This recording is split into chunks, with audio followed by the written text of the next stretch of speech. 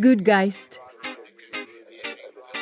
a podcast series on sustainability, hosted by Damla Özlüer and Steve Connor.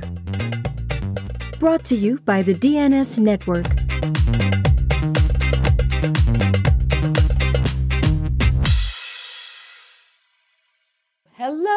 Hello, everyone. You are listening to the GoodGeist, the message on sustainability, which is brought to you by the DNS Network, the global network of agencies dedicated to making the world a better place. This is Damla from Mira Agency, Istanbul, and this is Steve from Creative Concern in Manchester. So this podcast series explores global sustainability issues, how they're communicated, and what creativity can do to make positive change happen.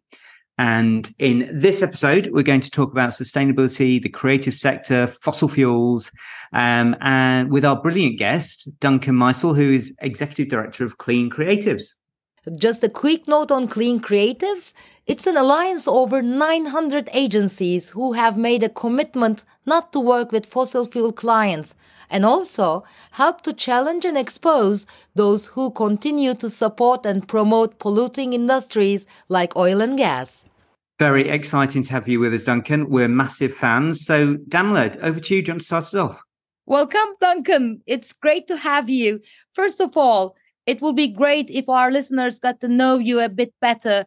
Give us a quick introduction to you and your work. What gets you out of bed in the morning?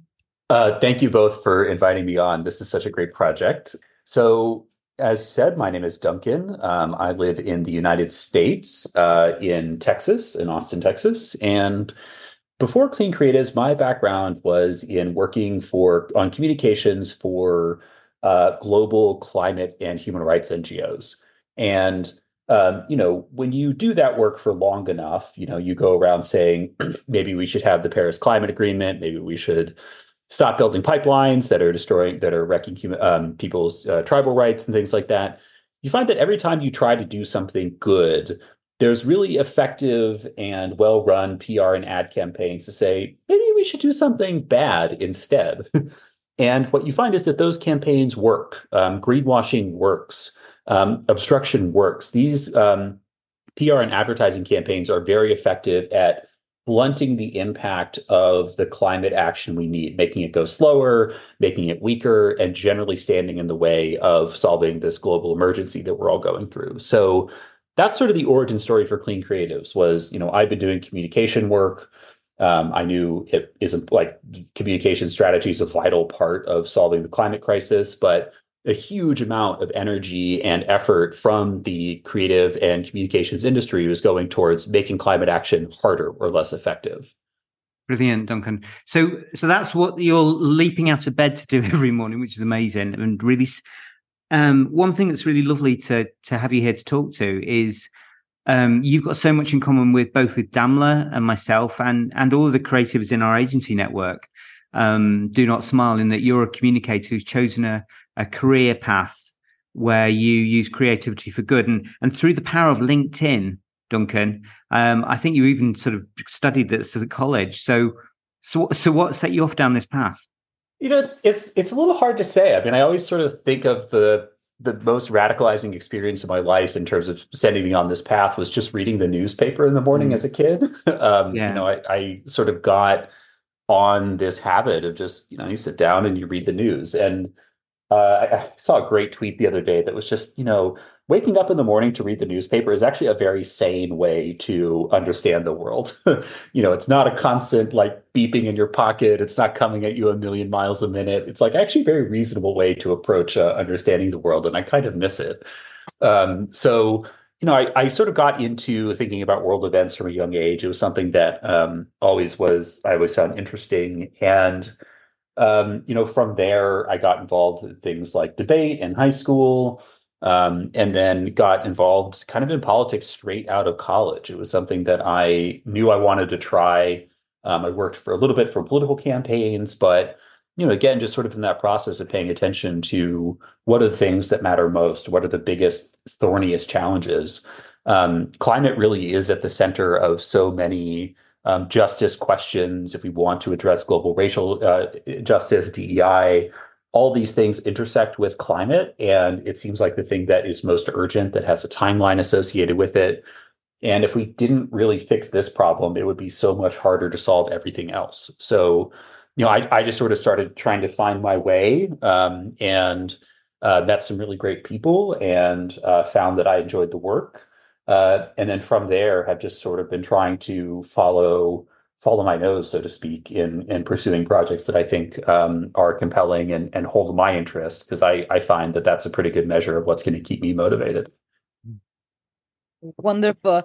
Just a quick note. I'm not really sure that reading the news every morning is a sane way to stay sane. Well, it's just like the newspaper is like enough. Like it's not like sitting there and scrolling. It's like you flip through, 10 to 20 pages, and like you get a good sense of what the priorities are. It's like, I don't know, I missed that.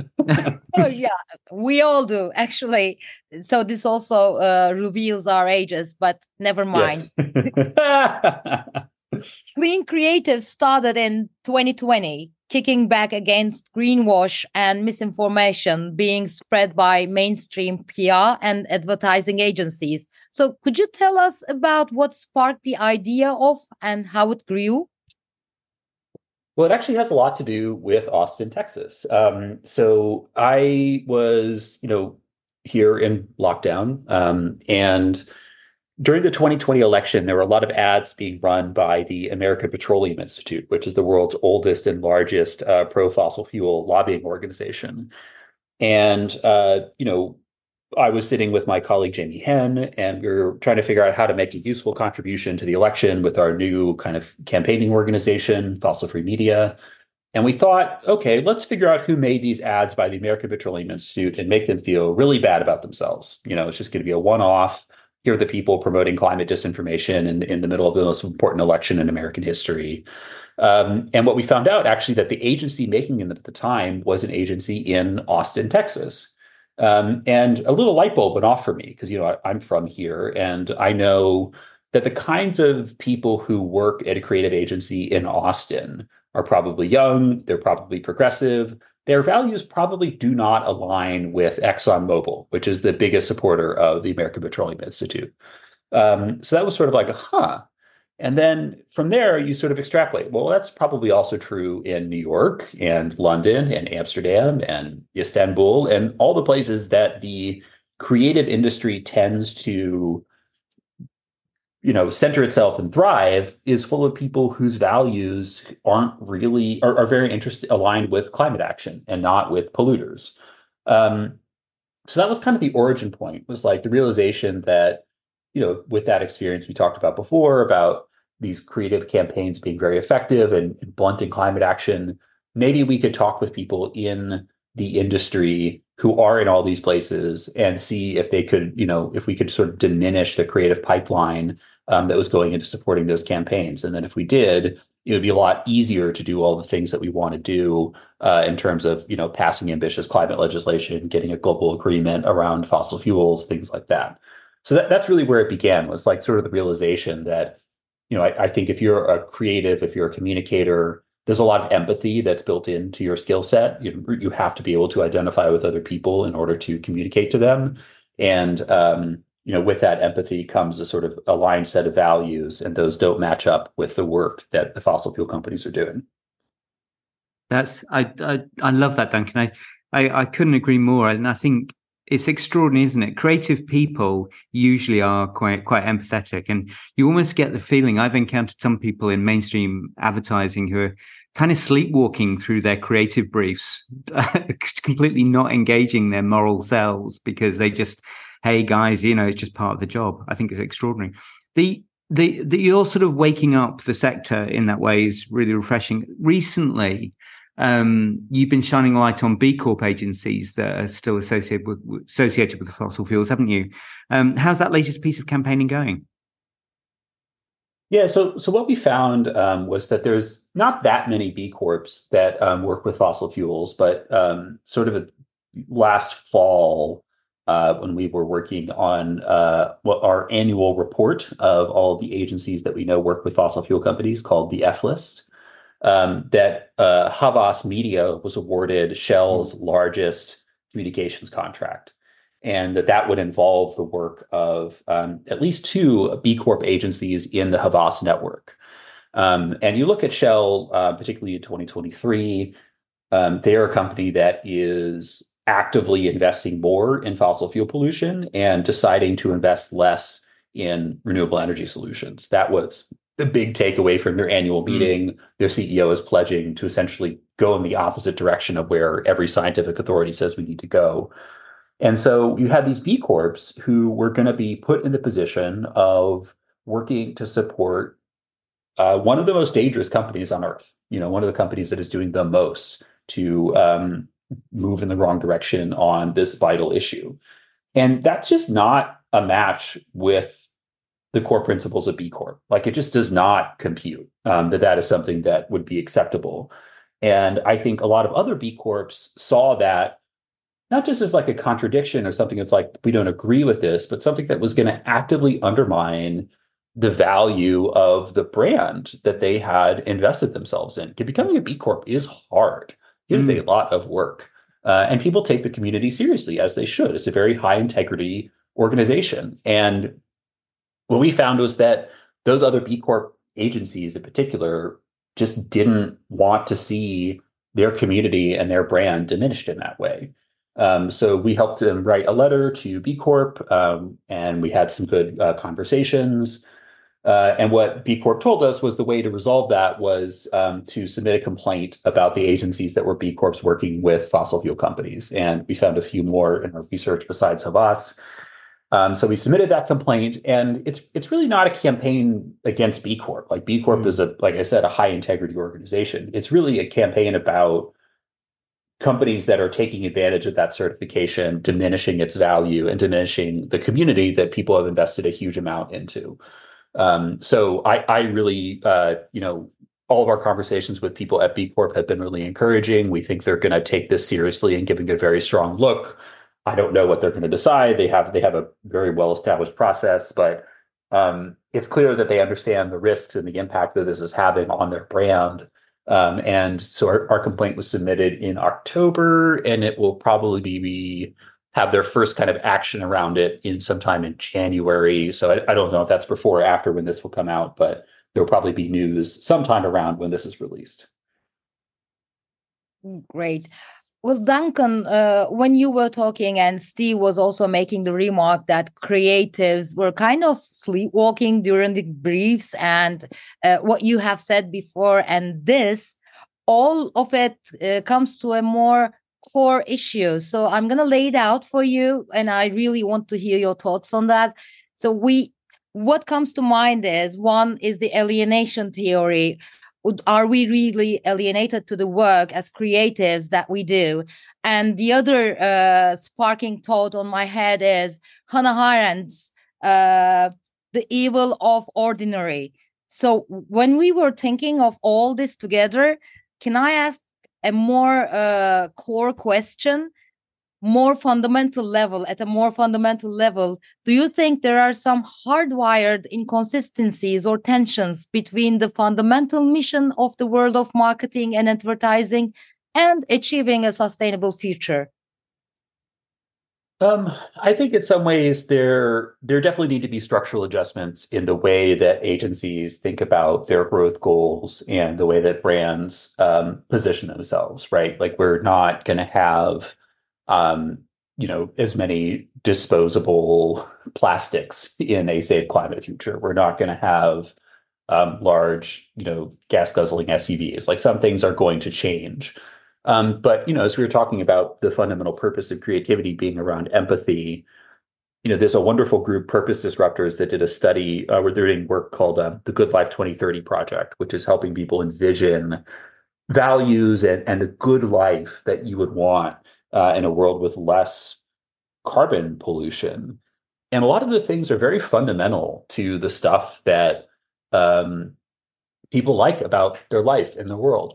A low carbon lifestyle means probably more time with your family, more time outside, more time connecting with community, going for nice walks. These are all low carbon activities that people, if you ask them in the abstract, say are some of the most important things to them, the things they value highest.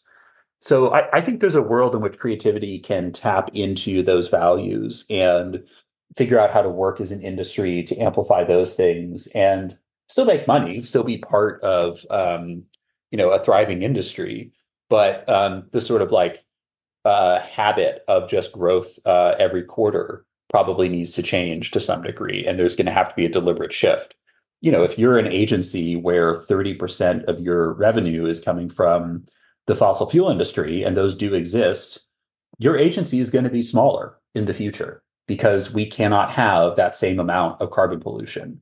But if you're an agency that is focused on, more service brands, focus more on, care industries, or, there's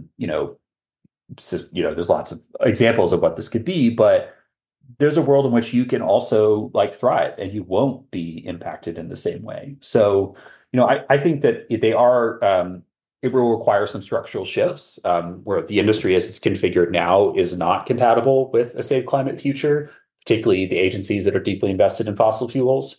But I don't think it's impossible. And I think the world in which you achieve it is one where a lot of people will be a lot happier. And that's worth investing in its own right. I couldn't agree more, Duncan. I'll do a little admission as well. Thankfully, I'm not out trying to raise investment at the moment in our agency, but if I were, this might put a hole in the strategy. But we stepped off the perpetual growth treadmill quite a few years ago. So we've been same number of people, roughly the same turnover, increasing a tiny bit each year, probably for about 8 or 9 years now. And I can't help but feel that has to become a future model certainly for mainstream advertising and marketing.